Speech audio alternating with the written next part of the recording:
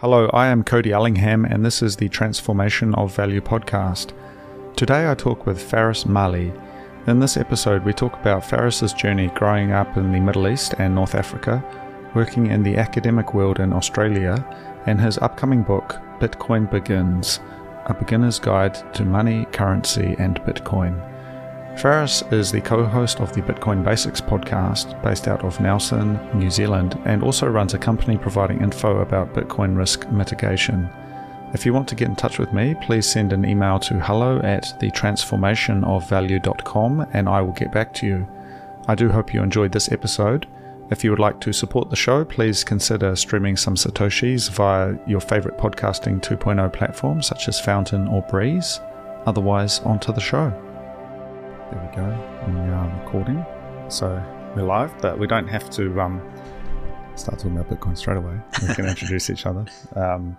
I just had a bit. It was actually a beautiful weekend here in Wellington, so I was managing to make the most of the sunshine. But you flew in this morning. No, I flew in Saturday evening. Okay, what have you been up to? Just not much, just hanging out. I live in a smaller town here in New Zealand, and so it's nice to come up to Wellington and just enjoy the multiculturalism and the cosmopolitanism. You're talking about Nelson? Yeah, I am. Yeah, that's not that small. That's about. I'm from Hastings, which is about the same. So, I mean, how many cities does New Zealand even have? It's there's like two, maybe one. I do like Wellington, as we mentioned on the way up. I lived in Melbourne for quite some time and loved the multiculturalism in Melbourne and going in, and you just have different pockets of like Little Italy, Greece, Little Lebanon, Chinatown. So Nelson is fantastic for outdoor lifestyle. In the winter, it tends to shut down. No one's around, so it can get pretty quiet. When I saw that you were here in Wellington, I'm like, oh, I'll just come up to Wellington. And I was in Auckland a couple of weeks ago as well, meeting up with some crypto Bitcoin people up there. Jimmy Song was in town. We're catching up with him. Oh, you caught up with Jimmy? Yeah, we've had him on our podcast a couple of times now. We're actually interviewing him next week. Oh, nice. It's great catching up with him. He's spent the last 9 months traveling the world with his family. Yeah, so I don't know if you know this, but because I met with him in Tokyo a couple of weeks ago. Yeah. So I flew over there for a month or so and caught up with a bunch of Tokyo Bitcoiners, and he's working on a new book, right? Or? Yes. So, Jimmy was one of the first guys I started following when I got into Bitcoin in 2017. And it was him, Tone Vase, Tour de Meester. Tone Vase is in Tokyo right now as well. So, or he was at least last week. So yeah, they all seem to be making the pilgrimage. So. That's top of my bucket list to go to is Japan. I've not been there yet, but it's at top of my list of places I want to go to. Yeah. Just it seems so vast and different. Like you can go from Tokyo to Northern Ireland and the mountains up there, and it's that contrast is something I'd like to experience. Yeah, it's pretty full on. But you're working on this podcast from Nelson. Is it Nelson proper or Motueka or Nelson proper? I do move around a fair amount. But no, my business partner, he's been based out of Southeast Asia. He's in Australia at the moment. He's about to move as well. We started the podcast in late 2019. So my business partner comes from, he's been a mate of mine for over 25 years now. He comes from a computer science background. And I remember the moment he told me about Bitcoin and cryptocurrencies. And like most people, I kind of had too many things going on to go down that rabbit hole. So he was excited from the blockchain tech perspective. That really wasn't my language, although he's quite fortunate in that, or gifted in that he can explain IT and tech to people in simple English. That's quite a skill that Gordon has. It wasn't till, I think, 2016 that I came across an interview where someone was talking about the economic and financial aspects of Bitcoin. And that's when I started going deeper down that rabbit hole. Because that's my background is international relations, and I've been involved in finance for about 10 years now. So when I started looking at how does Bitcoin potentially affect the financial system, not just the technology, that was the eureka moment for me. And then I remember calling Gordon saying, look, I've started looking into Bitcoin. I've had more people asking me about it. I was in a small community at the time, and I was spending hours every day just trying to understand Bitcoin. And people came up to me and saying, Faris, tell me about this Bitcoin stuff. So I was like, the only Bitcoin guy in the village. So I approached Gordon and said, "Oh, what do you think about a business where we help people understand and buy Bitcoin?" And he actually said to me, "I was about to call you with the exact same idea." So our business plan at the time was we're going to start weekend workshops, come for a weekend where you know little to nothing about Bitcoin, and you can walk away with an understanding of what Bitcoin is, how to buy it securely, and manage your private keys and cold storage device. So it's going to be like a 2-day workshop where people can come and walk away knowing how to manage their private keys. But then COVID happened, so all these workshops that we planned we had to cancel, and this is when we moved into a podcast service. So we still run online workshops, but it's been the Bitcoin Basics podcast is basically where we help people who are 90%, I want to know more about Bitcoin, I want to buy it, to that last 10% hurdle. We want to help them get over that to here's how you buy Bitcoin. And we try to explain Bitcoin as simply as possible. What motivates you to try and help other people with this? So I actually come from an educational background. When I completed my master's at Deakin University, I was asked to stay on and do some teaching. And I remember it was quite handy because I just finished studying, and I found, well, what was my frustration with the lecturers and the system at the time? And it was, I felt the problem with academia and with finance and economics especially is they use very dense language. And it is intimidating. So it can take a long time to understand basic concepts. So I didn't appreciate that that's kind of how the culture works, is if you can use 2 words, use 20. So for me, when I was lecturing, tutoring 18, 19-year-olds, it was how do I make this as simple as possible? So I catered to my frustration when I was an undergrad. And just watching students get that, oh, I get this, that, you just kind of see them wake up in class and go, oh, I get that. That really gave me a buzz. And so with Bitcoin, I mean, I'm not a fast learner. I think I'm a slow but comprehensive learner. So with Bitcoin, it was, what don't you need to know about Bitcoin? Because what we're finding, like I was following all these guys on Twitter and I was going down these rabbit holes. And this was at the time of the blockchain wars. It was a lot to take in. And I first started taking Bitcoin seriously when it was at $600 but I didn't buy in until months later when it was 3,500 because I was just terrified of all the stuff I was reading. Like I was hearing Bitcoin's going to break when it forks into Bitcoin Cash, all this stuff. So, and I remember speaking to some people who said, I want to buy Bitcoin, but then 2 clicks on the internet and it's how to mine Bitcoin. And they kind of just scared them away. So with explaining Bitcoin to people, it's here's what you don't need to know to appreciate Bitcoin. What do you not need to know? When it comes to your first foray into Bitcoin. So for example, mining Bitcoin is one where now we are seeing people go, oh, okay, I want to know how to mine Bitcoin. That's people who've listened to our show for, I'd say, a while now, and they're kind of, they appreciate Bitcoin and they want to understand mining a bit more. But that was something that scared a lot of people away. There are still people who believe that I can't afford to buy Bitcoin. It's, $25,000. I can't afford a position. They still think they have to buy it 1. And the fact that we still use Bitcoin in our language when we probably should start moving towards using sats or satoshis just to help people understand that you can buy fractions of a Bitcoin. It has 8 decimal points. So early on, that was something that we tried to move away from, was understanding the mining Bitcoin, understanding how hashing works, all that kind of stuff. And there's, for people who want to know that, there's heaps of podcasts and literature on that. But for us, our niche was the first timers, the noobs. And why is Bitcoin important?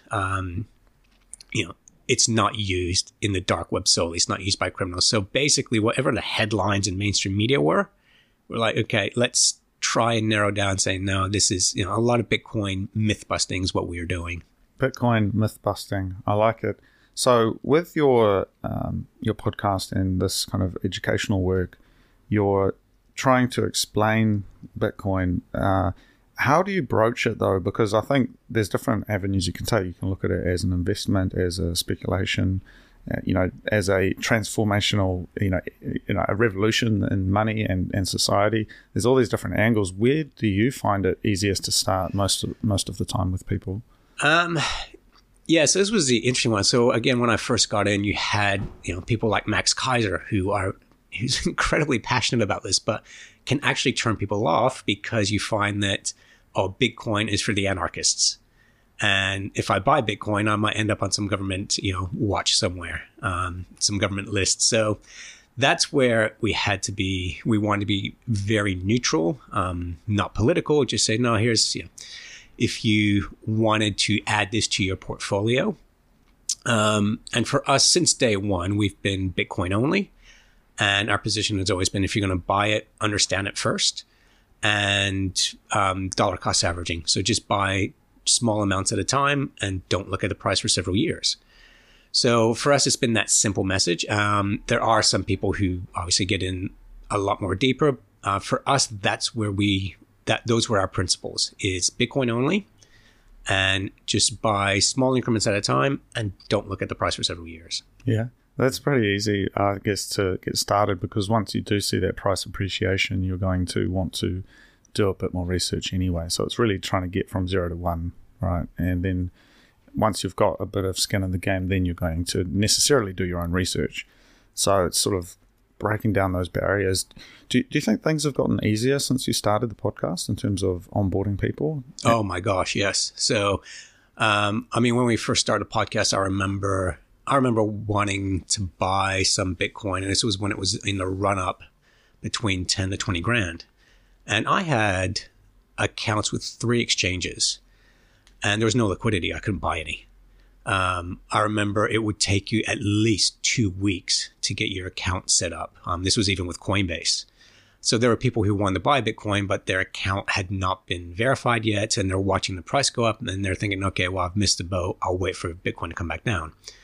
I remember setting someone up who wanted to buy some. She walked into the bank because she had to do a wire transfer. I think this was with Bitstamp in the early days when their bank was somewhere in Eastern Europe. And the bank teller talked her out of it. So it was really challenging to do. And we see what's happening with Cash App in the US, and now even like the Bendigo Bank, you could buy Bitcoin off their app, but they have now closed that. They're closing that down now. That's what we've seen in Australia. Binance has been closing down in Australia. So yeah, onboarding has become a lot more simple. It is good and bad in my opinion, because when we first started, our mission was to educate people. And I'd have people coming up to me saying, well, just buy some for me. It's like, well, no, that's not what I'm about. I don't want that responsibility. I actually want you to learn about this. And a lot of people were like, I can't be bothered learning. Just do it for me. We didn't want to do that. We didn't want the responsibility of starting an exchange, of holding people's coins for them. That's just not what we're about. We're both from an educational background. Yeah, no, that makes sense. And people do need to have a little bit of curiosity about it, the intellectual curiosity to explore it and to take ownership of it. But I guess zooming out, so we've dived in to talk about Bitcoin, but I guess going back a little bit, Faris, where are you originally from? So my dad is Syrian Lebanese, my mum's Australian, and I was born and raised in North Africa.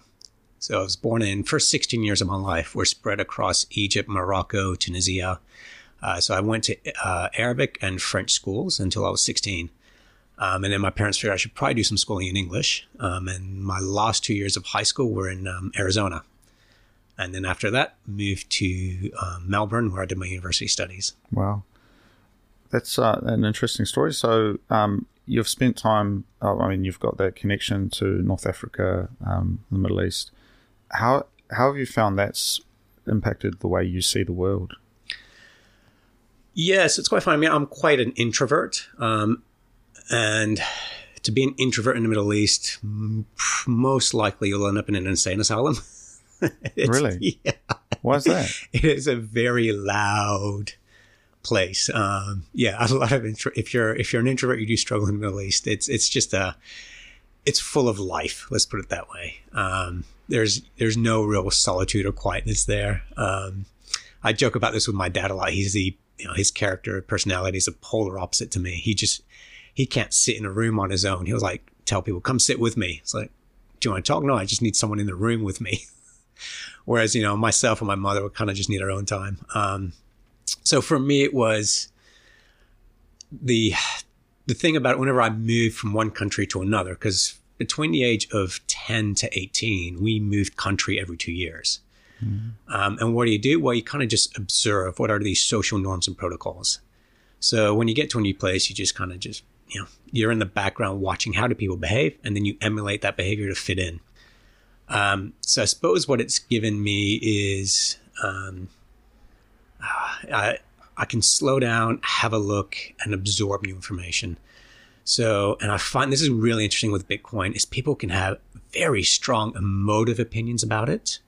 And it makes people very angry and it's simply because they don't quite understand it. So with me, my life has basically been just slow down, have a look, appreciate culture and appreciate ideas and absorb them.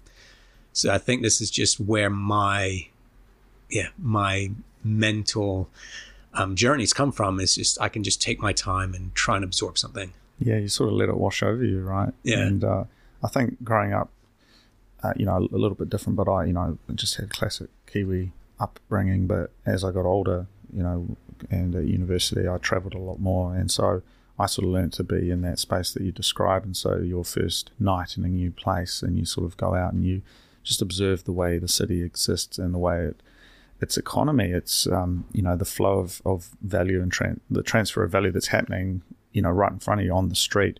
You sort of see what that looks like. And I mean, to be fair, in New Zealand, it's quite muted. You don't really feel that sense of commerce. Whereas, Egypt, for example, was, even in ancient times, they were known, the Phoenicians and the Egyptians were known as the masters of commerce, the masters of communication. They were always trading. And so there's this long history. And I mean, in that, area in the Mediterranean, it's like that whole place was built around commerce.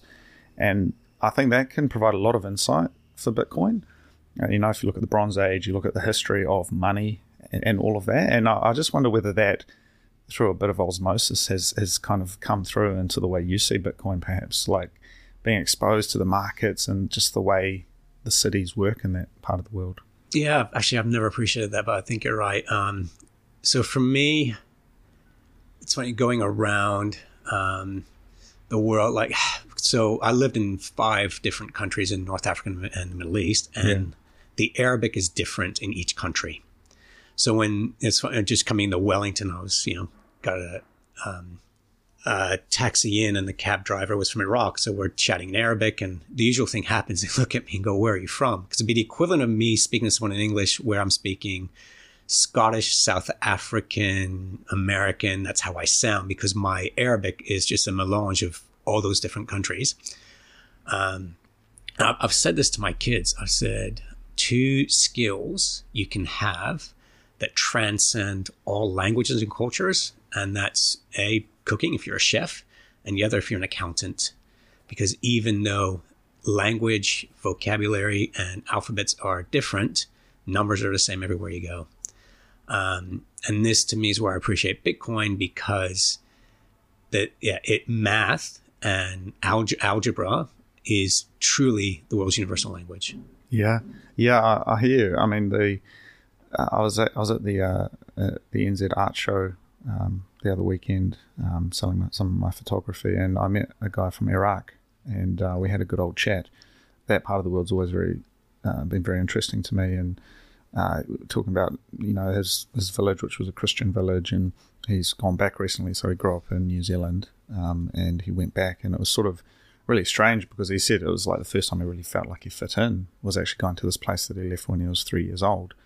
And something about that really appeals to me, though, the idea of these places which are so mediated, I think, for a lot of us here in the bottom of the Pacific. It seems so far away, but actually going there and feeling that kind of history of humanity, the basin of between the Tigris and the Euphrates, is it? Mm-hmm. It's like the origins of religion, of humanity, all of this stuff. And I just think, man, that's so far away from here we are in Wellington. Here we are in New Zealand. Like, we're just disconnected, and we think we know, but we don't know.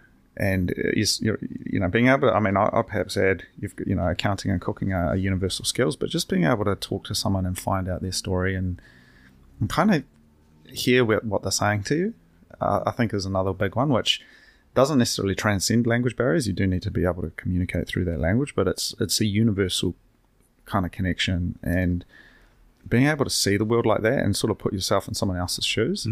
I mean, it's very powerful. Oh, absolutely. And this is actually the only demand I've made of my children is when they finish high school, they're supposed to travel. They take at least 6 months off, go off on their own and see the world. Because I can't remember who said this recently, but there's a stand-up comedian said you need to go to a country where you don't speak the language. Yeah, absolutely. And also, I think breaking down mental models that you may have been brought up with or that you assume sort of dogmatically to be true around the way the world works and the way you see the world. I think being able to break those down by traveling is really important, and more so than ever. I've been thinking a lot lately about the changes that are happening in the world politically, economically, and I realize, I'm actually, so I have sort of set myself up a little bit for being able to navigate that by having spent time overseas, being able to speak different languages myself as well, and being able to see things from other people's perspectives and not holding on to the dogma that this is the only way it can work. And I think one of the challenges you could say within Bitcoin is that, there's an overwhelming voice that can often be seen around certain things. And I like falling back on the idea that Bitcoin is for everyone, no matter who you are, no matter what your religion or your diet or your country of origin, any of that stuff. And I think it's finding a balance between those two, because I'd love to hear your thoughts on this, but like how do you navigate this universal currency, this mathematical thing, which is it is truth, right? It's numbers, but how do you navigate that when different cultures are trying to put their lens on it as well? So one thing that really stood out to me, sorry, I'll get around to hopefully answering that, but while you're talking about, there are a couple of things popped in my head. So when I studied my postgraduate, I was in aid and development and microfinance, and specifically Muhammad Yunus and the Grameen Bank. And he started this in Pakistan. And one of the problems that you have in the world is half the world's adult population do not have access to a bank account. So what Muhammad Yunus set up in the 70s was he set up microloans and one of the success stories was he provided a $20 loan to someone who bought a sewing machine, and that guy built that up into setting up one of the largest taxi companies in Indonesia, I think it is, or Pakistan. I can't remember exactly where. So the problem is with these villagers, these small people, they have no collateral. So they can't even pay for the bank fees. Yeah. So the way he set this up was, as a group, you would be each other's collateral and accountability. So if someone falls ill, then 4 of the other 5 members of the group would basically come to their rescue and pay for the loan that day. So it was high interest, low loans. And that was something that stood out. Another one is just the way we run NGOs these days is, I think a lot of us will, those that give to aid organizations, the 10% or whatever number you do, it is a method of guilt alleviation. It's like, I've done my bit. I've given it to X NGO and I don't need to follow up. I'm just going to presume that, hey, they're doing what they're supposed to do. Unfortunately, 60% of that money never leaves the country. When it gets there, it falls under the economy of the trickle-down effect, and not enough of it trickles down to people that need it. Whereas with Bitcoin, as I said, half the world's adult population don't have access to a bank account, but there's more mobile phones than people. So with a mobile phone, you can directly send funds to someone. The argument against that is that all people are just going to use it to buy drugs and money. There have been some studies say, well, that's not actually the case. So to me, looking at it from an aid and development perspective, this is huge because you can send $10 to someone on your side of the world. They have could have a Twitter account, they have a phone, and then they can use that to literally change your life. So to me, this is one avenue that Bitcoin really opens up for. It is interesting to see Bitcoin adoption. So a fad is something that's introduced from the top. A trend is something that grows from the bottom of groundswell. So Bitcoin is trending in countries of hyperinflation. We've seen this in Venezuela, Lebanon right now. And as you're mentioning before, something that we don't have to worry about in New Zealand, but we're starting to now, is that money in my bank today is going to be there tomorrow. And it'll pretty much be worth the same thing. A lot of countries, that's not the case. Coming back, you said your father was Syrian Lebanese. Mm-hmm. What was, I'm not sure what his experience was like. Have you spoken to him about, I imagine he's living somewhere else now, or? Oh, he bounces around. My family's mostly in Australia at the moment. So maybe that would have been after some of the financial crises we've seen in both of those countries, or various strife. Did he have any thoughts or any experiences when he was growing up as a young man, going through different periods of history around money and that sort of thing? No, actually, it's not something that we discuss too much. I mean, he's and this is a thing; it's generational as well. So I think one of my first ever pinned tweets was basically about Gen X, because I'm born late 70s, and I grew up with the lesson, or my parents saying, go to university, get a good job. And I remember I didn't want to get into debt. I thought home loans, all that kind of stuff, I wanted to avoid all kinds of debt. I thought I'm just going to work for the next 20 years and then hopefully just, buy a house in cash. Yeah. And I remember sitting down and looking at what the price of property in Melbourne was doing, and historically what your wage is doing. And I thought, you know what? The longer we wait, the harder it's going to get. So very quickly went from wanting to have no debt to, within a few years, owning multiple properties and like near on $1 million in debt, which, 20 years ago, $1 million was actually a lot of money. It's not so much these days. Yeah.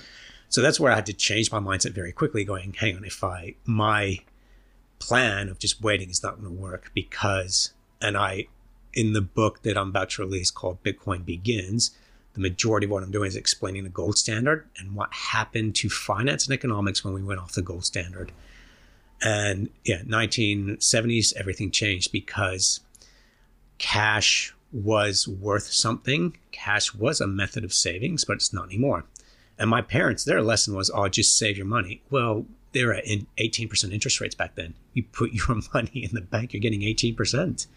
And there was really not that much inflation, so you could save money. Whereas we can't do that. We have to invest. So that knowledge, that sort of best practice that was inherited, no longer applies. Mm-mm. And your parents and perhaps your grandparents would have been in a time when the concept of money, of value, would have been vastly different to what it actually has become today. And so even though the form of it maybe seems the same on the outside, it's actually fundamentally changed, and we've got these, inflation outperforming interest. And so you're losing money. It's melting away in your bank account every day, which wasn't the case in the old days. You could, work hard.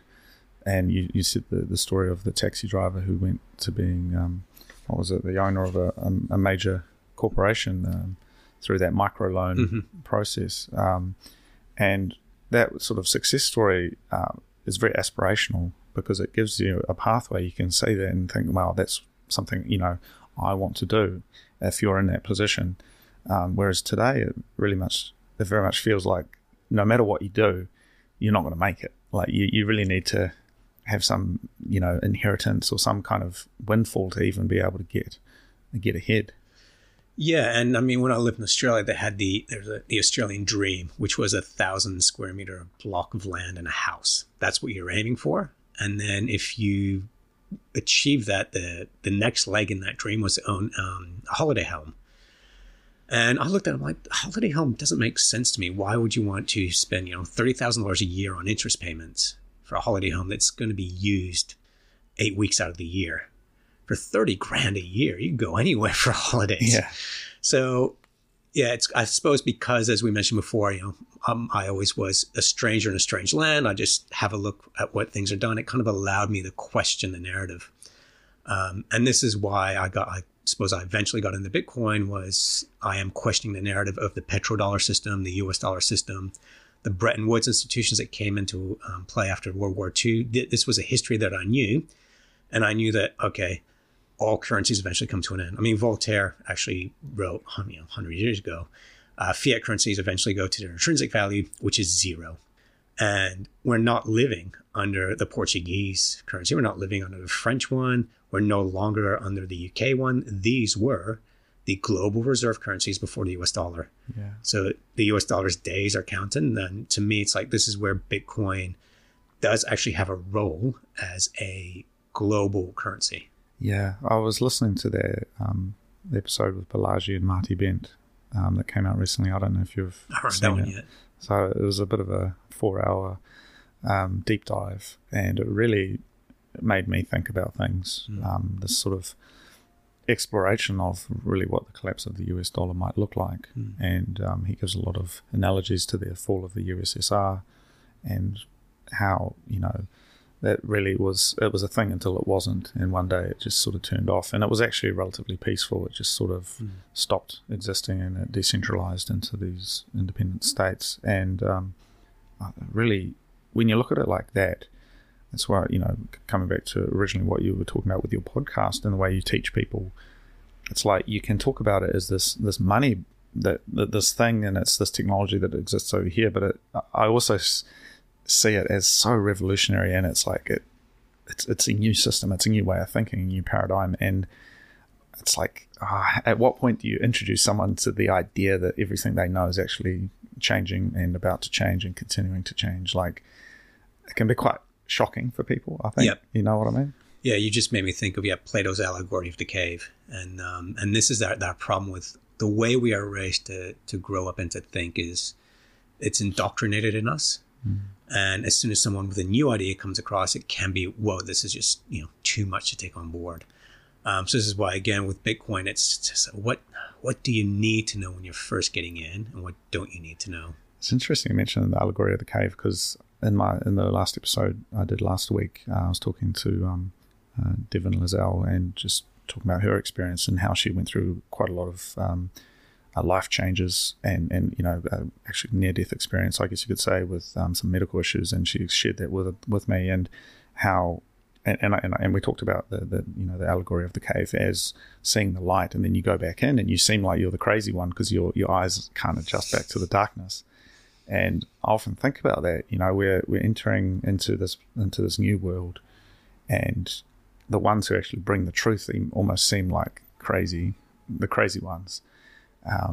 And navigating that, I think, is really, I guess, what I'm interested in through philosophy, art, and some of those things. And so you've taken a really interesting approach trying to simplify things. And I do want to get into your book in a moment, but there is this sort of simple language, plain language discussions around the thing. But I also think the power of art to actually tell these stories, and I think that's a real open field at the moment. You talk about Bitcoin art, and I think people think AI generated, B logos, but actually what I think we're looking at is quite critical work that explores, not even talking about Bitcoin with a B, but talking about the world that we live in and the kind of the medium that we're navigating in terms of, you can look at Gen Z, you look at in China, the current generation, it's sort of this, they call it lying flat, they're not wanting to work, they're not wanting to do the university thing, they're wanting to just chill and have an easy life, because they've kind of realized that the fiat system is pointless. Like, they're never going to make it, no matter how hard they work, no matter how hard they try at university. The chances are they're just going to be slaving away. And so there's this kind of, I think, groundswell of awareness globally, especially with younger people, that why should I even bother? And you could call it doomerism, but actually as an antidote to that, so counter to that, developing work that actually can inspire hope, an idea for a better way. And I'm not sure what that looks like just yet. I've been thinking about it for my own practice as well. But what does artwork and media look like that kind of communicates a different vision for the future? And who's going to build that, and how do we kind of see that come to life? Well, that's actually something I've not considered, and art is incredibly important. It's It's funny, in my book, I actually have a whole chapter dedicated to Bitcoin myth busting. One of the problems that not millennials or Gen Ys have, but Gen X and baby boomers have with Bitcoin is, it's not real, it's not physical. Well, there's cave paintings in Indonesia that are 40,000 years old. Now, to me, Bitcoin's the same thing. It's a story. And I mean, we have, religions that are thousands of years old based on a story. We have England and France were at war for 116 years simply because they grew up with a story that they were the enemy. They had more in common than they had differences, but that's how they grew up. So to me, Bitcoin is a story. And what's incredibly fascinating to me is the time that Bitcoin came out, just in the middle of the financial crisis, that we have this alternative currency, this alternative system, financial system, as we're going through a financial crisis. It was fueled by greed. And yeah, there's the story of Bitcoin is a fascinating one. And yeah, art to me, that's something I'm going to have to think about because I do appreciate art. I love French Impressionism. It's because of the nostalgia, I guess. So it will be interesting to see how 100 years from now we look at Bitcoin art. What? So Bitcoin Begins, it's your new book. When's that coming out? It should be out this week. So my copy editor's been doing a lot of fantastic work. He's done, but just finishing off the cover. But it will be available on Amazon, my website this week as a ebook. And then I'm going to be doing an audiobook version myself. So you're talking about the I guess the story begins, but tell me a little bit more. Like, where did this come from? So it was quite funny. I actually should have done this years ago. I started writing this when I had so many people coming up to me saying, "Tell me about Bitcoin," and I'm one of these guys who just grows weary of having the same conversation over and over again, I guess. Bitcoin actually seems to be that's not the case for Bitcoin. It's one of the things I love talking about. So many people are saying, Faris, tell me about Bitcoin. I'm like, you know what? I'm just going to write a little something about it. And when people ask me that question, I'll just send it to them. Because how do you explain Bitcoin in 5 minutes? And that's the thing. People go, I just have a cup of coffee, explain Bitcoin to me. It's like, it's not how that works. So I actually started writing this in 2017. And at the time I was living out in the country in Nelson, and I kind of just was very happy living a anonymous life. And I just shared this with a few friends and family. There were very few books about Bitcoin at the time, and most of them were on the technological aspect of the blockchain. So in hindsight, I really should have done more with it. But what it is it is explaining the time that Bitcoin was created. It is explaining the origins. And it's called A Beginner's Guide to Currency, Money, and Bitcoin. And there's a difference between currency and money. So the first quarter of the book, third of the book, is just explaining the fiat system, the US dollar system, how things work, and the gold standard, because you have to understand that to appreciate Bitcoin. So that's why it's called Bitcoin Begins, because if you're going to learn about Bitcoin, start here, because a lot of people are not tech savvy. And this is for those people who kind of want to know the economic aspects of Bitcoin without delving into the technology. So looking at that, Bitcoin Begins, 2008, 2009, this sort of quite for the United States and New Zealand globally, there was this, financial crisis that really changed everything. And in a way, I mean, I was quite young at the time, but I do remember it, I guess, being mediated to me. I didn't necessarily feel the effects of it directly, but I remember thinking, wow, it's like coming through the television. Perhaps the lived experience for people in the US, maybe would have been a lot more upfront with, the housing issues and that, but it really did seem like it came at the right time. And immediately following that, you had the Occupy Wall Street movement, and you had this kind of cry for help, but in a way it seemed like it didn't have anywhere it could go. It was purely a political action, and it didn't have anything to back it up. But now it seems, because we have Bitcoin, we've got this other place that we can stand from which we can observe the system. It is this escape path, this lifeboat, right? Yeah. And yeah, it's funny you mention that because, to me, we're talking about art, and Bitcoin Begins, to be honest, I don't know if I should be admitting to this, but I half stole the name from Batman Begins. I'm a huge fan of the Batman, Chris Nolan Batman series. And in the Dark Knight Rises, there's scenes in there where they're filming, for those of you who haven't seen the film, it's Bane, this terrorist who basically rises up, and he creates an army of the proletariat that overtake the wealthy New Yorkers, and they're throwing these wealthy New Yorkers out of their apartments, and they overtake the city. They set up kangaroo courts. They were filming this as Occupy Wall Street was happening. And I'm seeing now in film media a decentralization of social rules. And this is actually what I'm writing about next. It's a bit more in depth. It's called The Coming Age of Decentralization. And it's, to me, how society is going to move away from these rules by government to the sovereign individual, I guess. Sovereign communities. Yeah, sovereign communities. I'm seeing signs that this is happening. We're losing our trust in our centralized governments. And to me, when the financial crisis happened, it was at a time where I actually took a year off work and was focusing on doing a building extension renovation of our home. So I took 13 months off and did that with a mate who's a builder. And I was listening to podcasts on what the hell just happened and read several books about it. So I went into a deep dive into the financial crisis. And it was like, these guys were just greedy. Greed. And you're looking stuff at, like, for example, JP Morgan, Bear Stearns, they're selling these products saying you're going to fail. They created these products that was a catalyst for the financial crisis.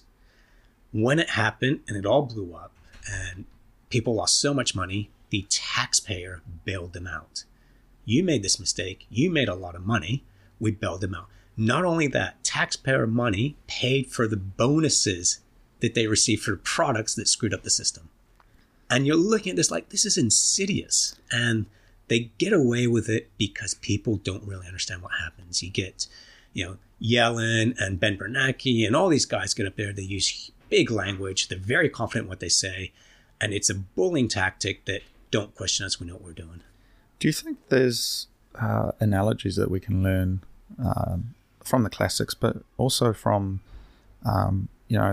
the religions of the Middle East? I look at, say the story of Christ, the story of, the Bible, these kind of foundations, I guess, of much of the systems we have, and, the Romans, the persecution, these kind of things which, in a way, we've lost a lot of touch with, I think, especially in New Zealand, but in a lot of countries, there's this drift away from understanding these stories.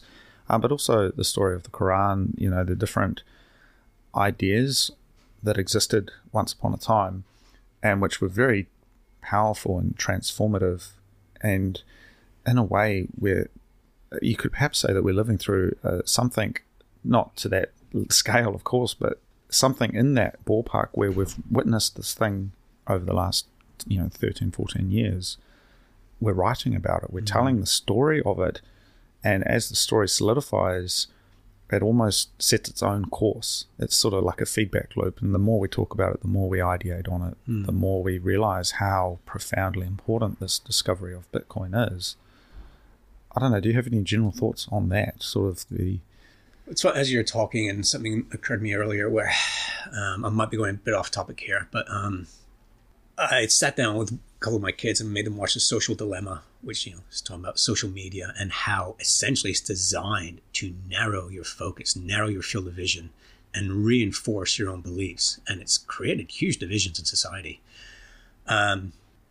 So yeah, you're talking about the various religions in the Middle East, and during the Crusades, Salah ad-Din and King Richard Lionheart actually wrote to each other. They kind of had this friendship that was going on behind the scenes. And that's something else you mentioned early on in the interview was made me think of Martin Luther King. So when Martin Luther King went to Chicago, University of Chicago, they were expecting a warm welcome because it was in the North, it wasn't in the South. but the resistance was huge. He's walking through a university, and you think a university in Northern America, the land of Abraham Lincoln, they'd be pro African American, they'd be pro civil rights, but the reception was so hostile. And I can't remember where I heard this, but Martin Luther King tells a story of he's being escorted by security, people yelling at him, and they're trying to rush him into this building in Chicago University. And he noticed a young girl, young 20s, yelling out, "Show me that, N-word king. Where's that N-word king? Oh no, lynch king." And Martin Luther King broke away from the security detachment, walked right up to this lady and said, "Young lady, why is a lovely girl like you using terrible language like that?" She put out her hand and said, "Dr. King, it's a pleasure to meet you." So to me, that was like, wow, we have these ideas in our head of what something is until we meet that person. And for me, it's quite interesting. Growing up in the Middle East, you never really heard great things about the state of Israel. A lot of Middle Easterners just like to sit down and, complain things on the state of Israel or America. So when I went to university, the first courses I actually signed up for were the Holocaust and the state of Israel, because I thought I need to learn about the other side because I've only heard one side. So for me, it's quite sad that we now have literally the world at our fingertips on a mobile phone, but it seems to be designed to reinforce tunnel vision. And like we've seen these days, to me, we're hearing from our governments, "Trust us, we are your only source of truth." Did Socrates die for no reason? This is exactly what we've gone through in society is, like Galileo, Archimedes, Socrates, these people are punished and persecuted for getting us just to question the narrative. Yeah, just to have a conversation. Mm-hmm. And I think that's certainly been something I've been very interested in is, the philosophical side of it. We live in this mediated world, and it's just a number of things, including centralized social media. You've seen the falling away of broadcast kind of government regime media, but it's almost been replaced by this other similarly powerful social media that's run by a handful of companies, and it's molding people's political beliefs, it's molding the knowledge they have access to, and it's in a way it's this sort of Brave New World THX 1138 type situation where you've got the cat videos on the TikTok scroll, and it's just the dopamine hit and deeper engagement with civics and discourse are sort of, it's so weird. Like, who does that anymore? And I was very lucky to have been exposed to, through various ways. I got access to knowing that was a way that you could question the world. But I think for a lot of people, that's just not even an option. Like, it's not seen because they're so narrow in their scope. And that's like, they don't know that there's this other place that you can stand and ask questions from. And I guess part of this, my motives for this podcast, you've shared your story with trying to share in this kind of simple, straight language, the story of Bitcoin. For me, it's around discussion and kind of trying to find truth in the Socratic sort of Platonic way. Asking questions and finding answers and letting the truth lead you wherever it may go, and not judging it. And we really struggle with that today. I think in the world. I'm not sure what it's like in Arabic-speaking world, for example, but certainly in New Zealand and the kind of the Western, even though we're in the Pacific, but like in the English-speaking world, it's like we've almost been aligned to a certain narrative around everything. And as you say, a single source of truth, YouTube, TikTok, Facebook. No, I know of families in America where they no longer get together at Christmas because of who they voted for. And that's just incredibly sad. It's like, it's not going to make a difference, honestly, guys. So, yeah.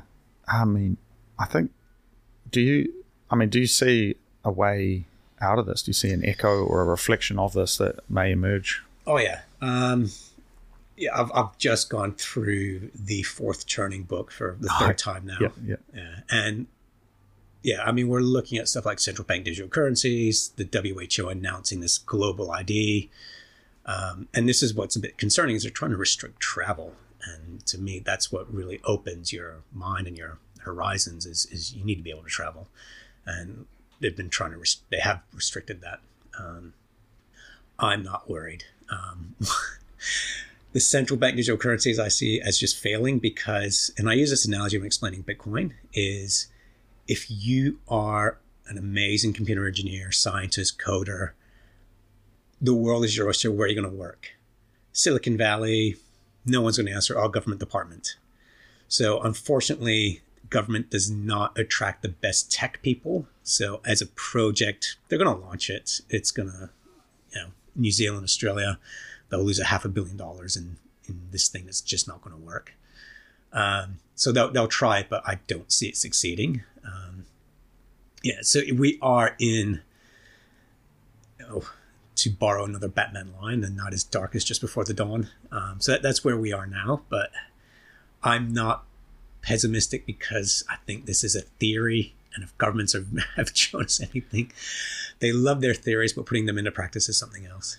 I actually do like the Batman analogy that you're running with. Like, it's non-violent. It's this 2 feet, a foot in the fiat world, a foot in the Bitcoin world, because, there's these two sides to Batman. I can see where you're going with that. That's cool. So I guess coming back to that though, the CBDCs, the travel restrictions, I think you can see a lot of almost these biblical analogies though coming back through with that. It's like you've got the mark, you've got the the Roman guards, at the gates of the city. You've got these kind of images which it's almost like they're wasted on, like the power of them is almost like people don't see just how impactful these images are. And I mean, as a side note to that, looking at the new Apple headset Provision goggle things, and just looking at that and thinking, man, this is literally a parody of a sci-fi dystopian future. Yeah. This is, but in sincerity, they've built this product and designed it and engineered it without a thought for what it really means. And so there's like design in it. It's a designed product. It's I guess you could say it's beautiful, but it's actually an extremely ugly product because it's what it stands for.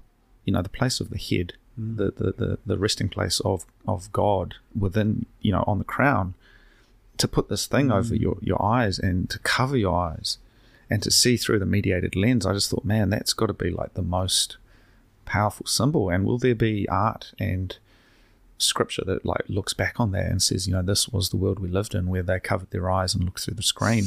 You see where I'm kind of going with that? Absolutely. And I can, to be honest, it really overwhelms me sometimes. As an artist, I look at that and I feel it like, what do I do about this? Like, I'm not imagining these things. They are now real. And I have to almost shoot back and think, well, I have to create something else to respond to that, Yeah, it's quite funny. Like you were talking about Middle East before and commerce there. And my dad would go to the souk, the markets, and spend hours just to buy a couple of items that could have taken 10 minutes. Okay. But it's part of the connection. He goes, sits down with people, has tea, coffee, chats. And then years later, when we were back somewhere, he's visiting an old friend who ran I can't remember exactly what he was selling, but it was a stall. And my dad walked in and said, how are you going? And the guy said, oh, terrible. Life's terrible. I was like, why? He's like, well, tourists come in. They ask how much is something. I give them a price 4 or 5 times what it's worth. They pay and leave. For him, he was making more money than he'd ever made. But he wasn't having the human interaction. And to him, life was terrible because he was not having human interaction. And so what you're talking about now is, and I'll do this myself, like, I'll put on the noise canceling headphones, but you have to be careful. It's sometimes you want to cancel out noise, but you don't want to cancel out life. Yeah. And you atomize yourself and you become, in a way, this target. And I think that's one of the criticisms of the sovereign individual is that, no man can do all things, and you do need to be part of a community. And I think the sovereign community is probably the better way of looking at it, where you've got small groups of tightly knit people that work together, communicate, and in a way, I think, I do struggle with Wellington, but it is a relatively tightly knit place. I can walk down the street and see someone I know. I can pop into a shop and, there's friendly faces.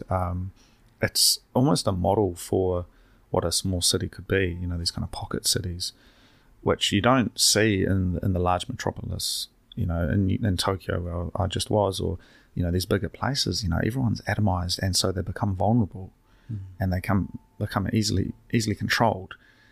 And I often think, well, what does the decentralization of cities look like? And we're sort of already seeing that post-COVID, people moving out of places like New York and San Francisco to try and live another life.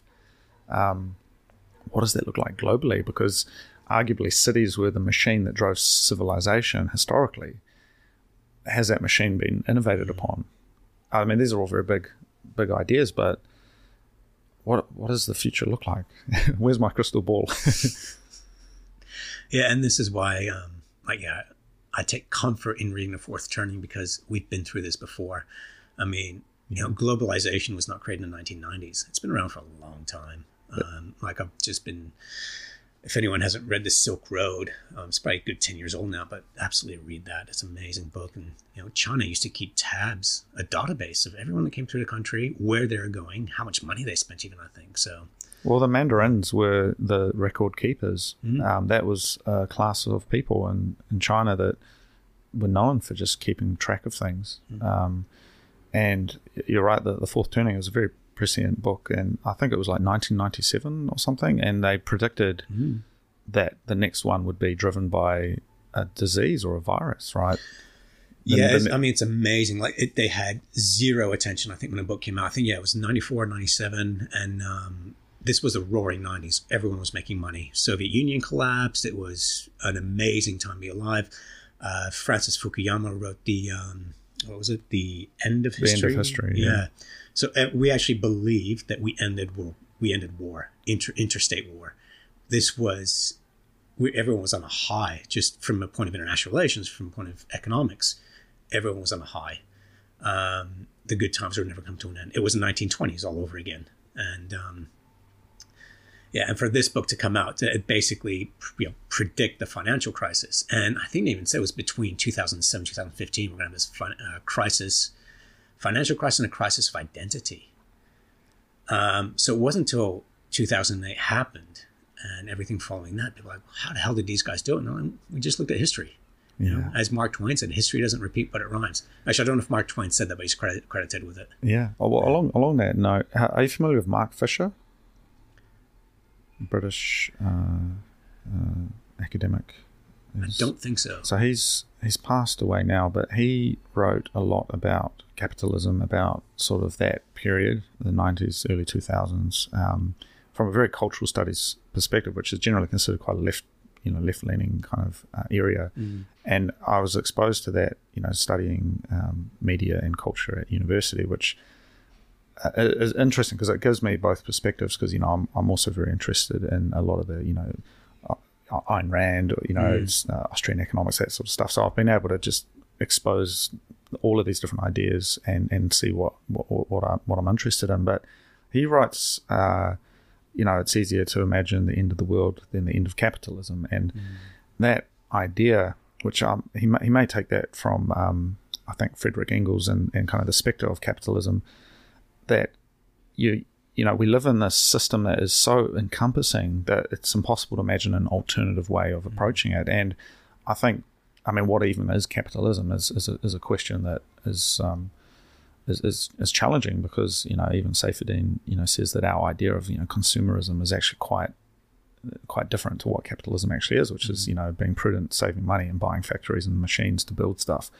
But this cycle, the fourth turning that we're coming into, you're right, it's not a new thing. It's happened many times before, and we've recovered from it.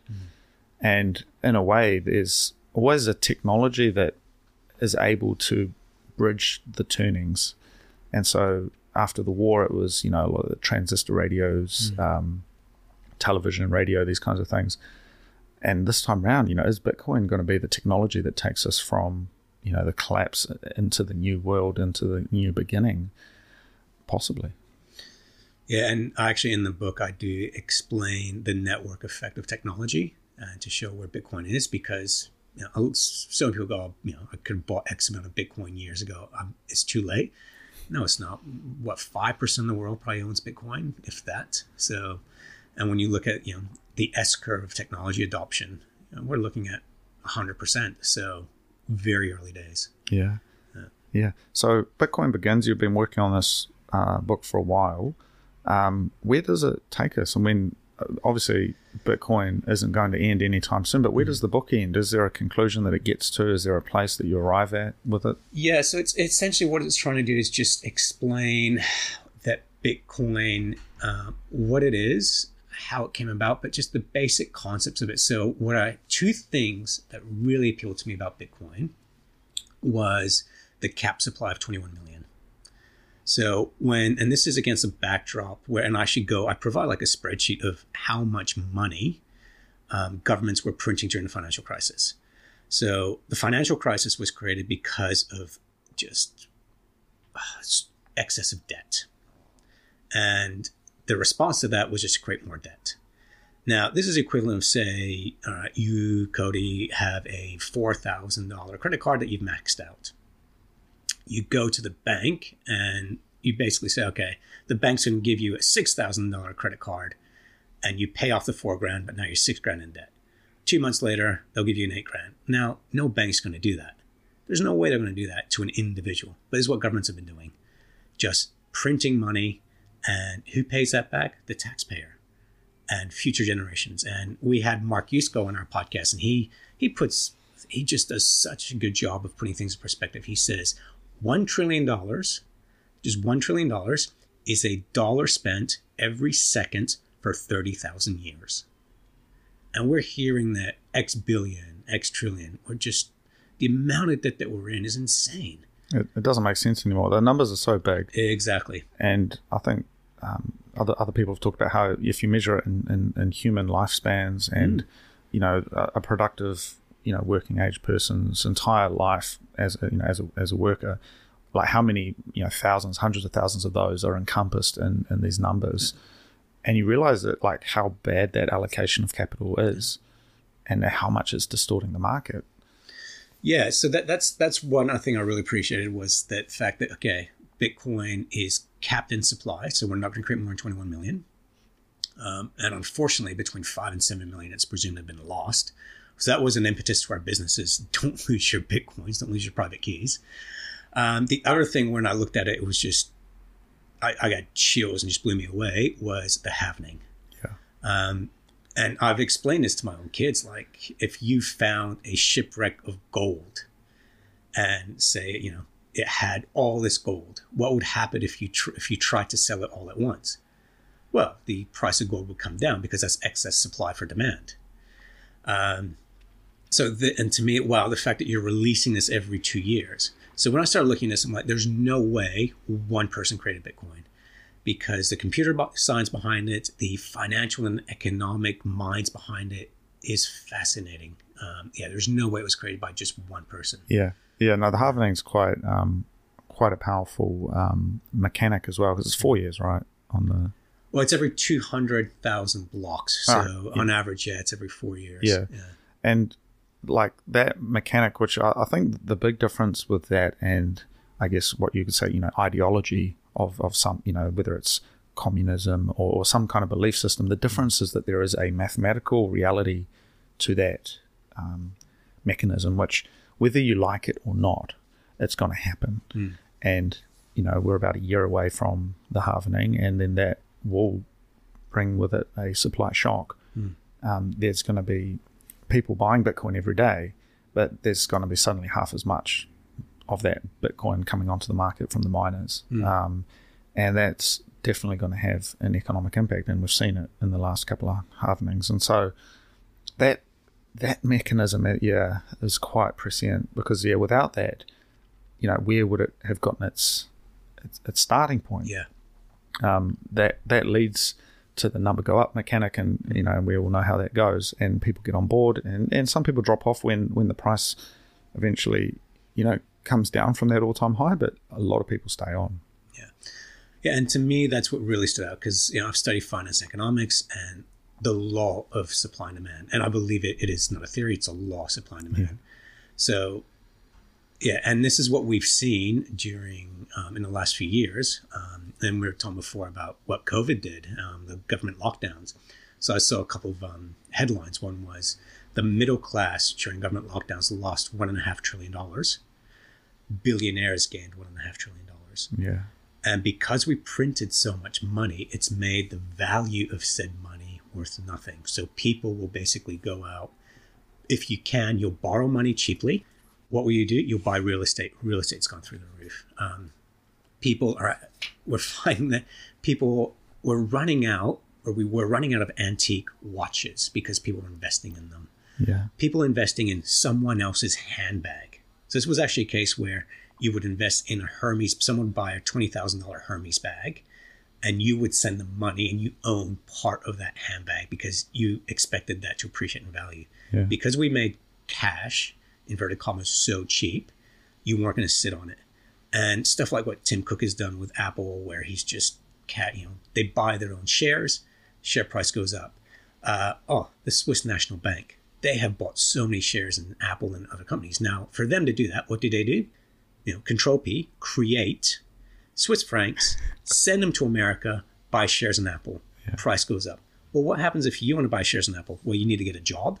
You need to pay your taxes, pay your bills. What money you have left over, then you can buy shares in Apple. Yeah, and you're spending your time on Earth. You're working to make that money. Exactly. With them, they've just created money out of thin air, bought shares in Apple, made the price go up, made it more difficult for everyone else to be involved.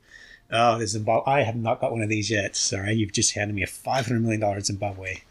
So my friend from Zimbabwe gave that to me. Yeah. He immigrated to New Zealand when he was 15, and he always tells me how towards the end, or they would run through the supermarkets to get the food before the new price stickers. Yeah. The capital Harare, I think it is. The run through the supermarket to get the food before the new price stickers went on, and it's the classic story. And this was around about the same time, right? Yeah. 2000, was it Robert Mugabe? Mugabe, yeah. 2008, something like that. Well, we're talking about, sorry. Oh, no, and there was the idea, this when you've got abundance in money, you've got scarcity in goods, and scarcity in money, you get an abundance in goods. Well, I remember this is going back almost 20 years now, where if no one's heard of De Beers, they're the monopoly for the diamonds. Yeah. So Charles Taylor, president of Liberia, had diamonds in the country, and he didn't like the offer that De Beers were giving him. So he decided, I'm just going to go bypass De Beers and sell my diamonds on the open market. Now, De Beers have a stack of diamonds that they just leave in a warehouse. What did De Beers do? They flooded the market with diamonds, brought the price down, forced Charles Taylor to take their offer. Supply and demand. Yeah. That's fascinating. I think, we've touched on many things. It's hard though, because the goal of your podcast is to kind of boil these things down. But as we've discussed, there's so much to it. It doesn't. I think the way I see it, it doesn't exist within our current system. Like you cannot understand it through the lens and the mechanics of our current worldview. It is a entirely new way of looking at things. If you were to take your computer back to ancient Greece and show them it, they'd be like, they'd look at it like a window. Like, where's the thing on the other side? That's, but we've grown up with it. We understand that there's this abstraction of my file system of the pixels on my screen represent data and information. Something like that transformation, even the written word, something of that magnitude is happening right now with the way we see value. And that's, why my show, I call it the transformation of value. The way we do everything is changing. And I think having these conversations is really important to almost document the process of going through this. Like, because I think we will look back on it one day and be like, it all happened, and then it all makes sense now. But while we're in it, while we're setting the course and we're on the journey, it's really hard to necessarily see where it's going. I think we can feel where it's going. We've got a general sense that the wind's blowing in our hair, and we can feel that we're heading in a direction, but it can be quite freaky, I think, to really entertain it. And so we've also got this reaction where people want to cling on to what was, which is like, of all the things I'm pretty sure not going to happen, where we are not going to stay the way things were. Oh, absolutely. We are at the very beginnings of a new 100-year cycle. And if you go back 100 years, say, think of what happened between 1920 to today, that 100 years. We had the creation of the middle class, which was huge. We opened up the world for anyone to travel. 100 years ago, if you want to go from one place to another, it'd take you months. So much happened in the previous 100 years. We ended empires. We still had the Austro-Hungarian Empire, the Ottoman Empire. All these came to an end, and we had democracy come about. So we are now at the next 100-year cycle, the very beginnings of it. Yeah, Bitcoin begins. Well, I really appreciate your time, Faris. If people want to, listen to your podcast, want to connect with you, follow your story, where can they go? Where do you want to send them? BitcoinBasics.help and my own website, farismali.com. Okay. And I'll put details for the book and these links to things we've discussed as well into the show notes. But thank you very much for coming into the studio today and sharing what you're working on. I do look forward to actually having a look through your book as well, and I guess learning a bit more about where it's come from and where it's going. Oh, thank you, Cody. Yeah. It's been a real pleasure. I appreciate it. Thank you.